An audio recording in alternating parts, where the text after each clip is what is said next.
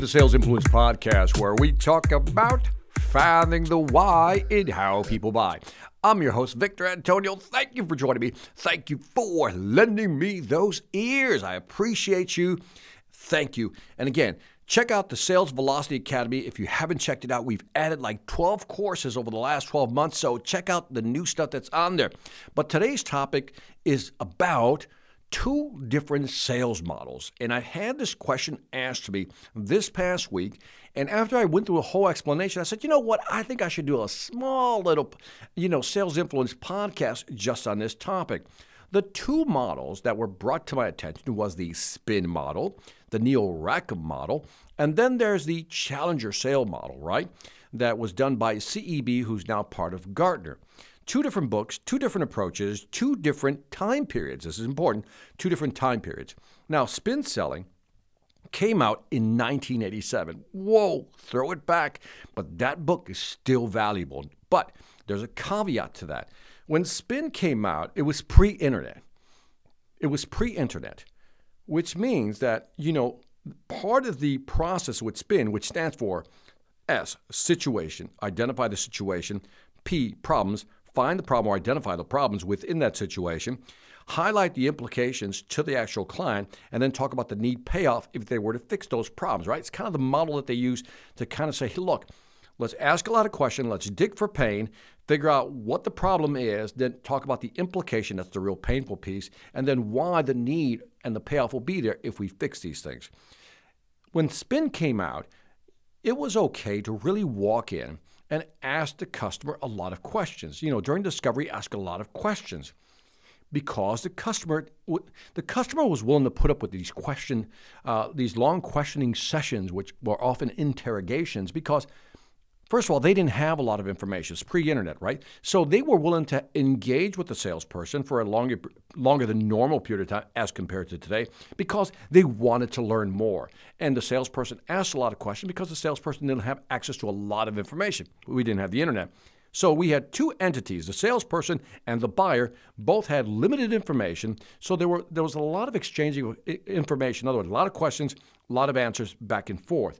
Now, fast forward, we have the internet, and all of a sudden you have buyers, potential buyers, clients, who are 57% into the buying cycle. Some say 60, some say 75, some go as high as 85 to 90% into the buying cycle. What does that mean? That they have a lot of information. They've done the research. They've gone online. They kind of figured out what it is they're looking for, and then they finally reach out to a vendor. But they're not coming to that vendor with zero information. They're coming almost fully loaded. In other words, 80, 90% there in making a buying decision. So now, if the customer is aware of a lot of things, you as a salesperson, one of the things you cannot do is ask as many questions. Why? Because the customer is already into the buying cycle. They know a lot about the product. So if you're going to ask questions, they have to be insightful questions. That's what the Challenger book was all about. How do you ask insightful, provocative questions or make provocative statements? Now, this is important because I want to give you a specific example of where I'm going with this because I really want it to be very tangible for you. Pre-internet, when we were doing spin, it was great to ask the question, what's keeping you up at night, Mr. Customer? Mr. Customer, can I ask you, what's keeping you up at night, right? And it was a legitimate question, what's keeping you up at night? And everybody uses that question, what's keeping you up at night? Now, I think things have changed. Instead of what's keeping you up at night, the question you ask, you now have to walk in there with a declarative statement, a statement that says, Mr. Customer, let me tell you what should be keeping you up at night. What? Oh, what a great statement. Imagine you walking into a meeting, a presentation, and you're not asking, hey, what's keeping you up at night? Because everybody asks that question, right? You're walking in, understanding the customer's business, understanding their business, their products, their market, and everything that's going on in that industry. And you walk in, and now you say something like this. Here's what you should be thinking about at night. Here's what should be keeping you up at night. And then you begin with that provocative declaration or statement, and then you go on and show them what you believe should be keeping them up at night. Now imagine walking into that presentation with that type of attitude, one. Two, with that type of insight and information, here's what should be keeping you up at night, because the customer may not be even thinking about it, but you're coming in and saying, here's what you should be thinking about. That is the new differentiator in selling. If you can do that, if you can walk into a customer's room, conference room, presentation hall, whatever it may be, and make that declarative statement, here's what should be keeping you up, and then go and prove, demonstrate, show that what you're thinking about and what they should be thinking about is correct, then you've got their attention, because they're like, this person's presenting something I didn't even think about. And again, when you do that, you've differentiated yourself from your competitors. See, your competitors are still asking, what's keeping you up at night? But you're not asking them what's keeping them up at night. You're telling them what should be keeping them up at night, and maybe it's something they're not even thinking about. See, in today's market, you, the salesperson, are the differentiator. Did I emphasize that with enough use? You are the differentiator in today's market. Most people don't get that. Products have reached a level of parity, or service parity, right? It's almost the same. It's hard to tell one from another. One product, it's hard to be different. So when we talk about differentiation today, I think it's tougher to achieve.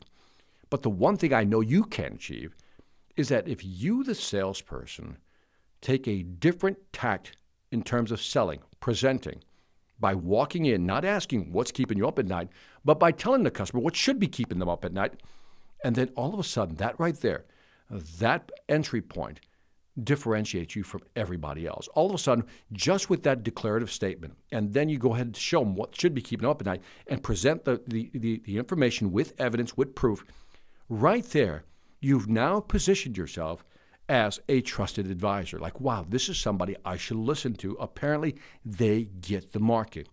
And as you're building out your presentation, you're walking in with a provocative statement. Here's what should be keeping you up at night. Once you know what the 1, 2, or 3 things are, you build your presentation around that narrative. And you bring together all the supporting data to reinforce your key points. And immediately, you're going to sense this instant rapport. But beyond rapport, you're going to build this connection. And beyond the connection, you're going to understand and build this understanding between you and the customer. Let me say this again. Anybody can build rapport. It doesn't take much to build rapport. That's the first level.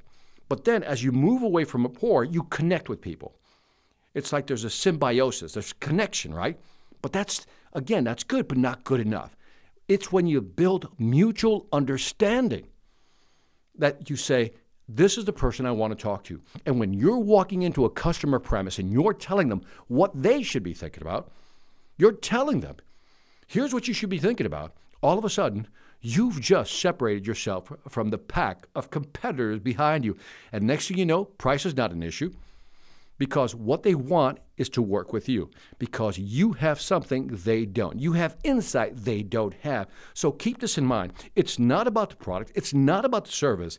It's about you being able to position yourself in such a way that customers go, this guy's thinking or this gal's thinking differently. And they're bringing issues to the table that even we haven't thought of. And if you can do that, get ready for business to come flying your way. And that is it for the Sales Influence Podcast. Let me know what you think. Love to hear your feedback. Give me your comments. Put them on YouTube, iTunes, Stitcher, Pandora, wherever you find me, Spotify also. Love to hear your feedback. And after that, again, check out salesvelocityacademy.com. We've added some great courses. Continue every month to add some great new courses to help you sell more faster. And on that note, this is Victor Antonio, always reminding you to celebrate hard when you know how. Take care.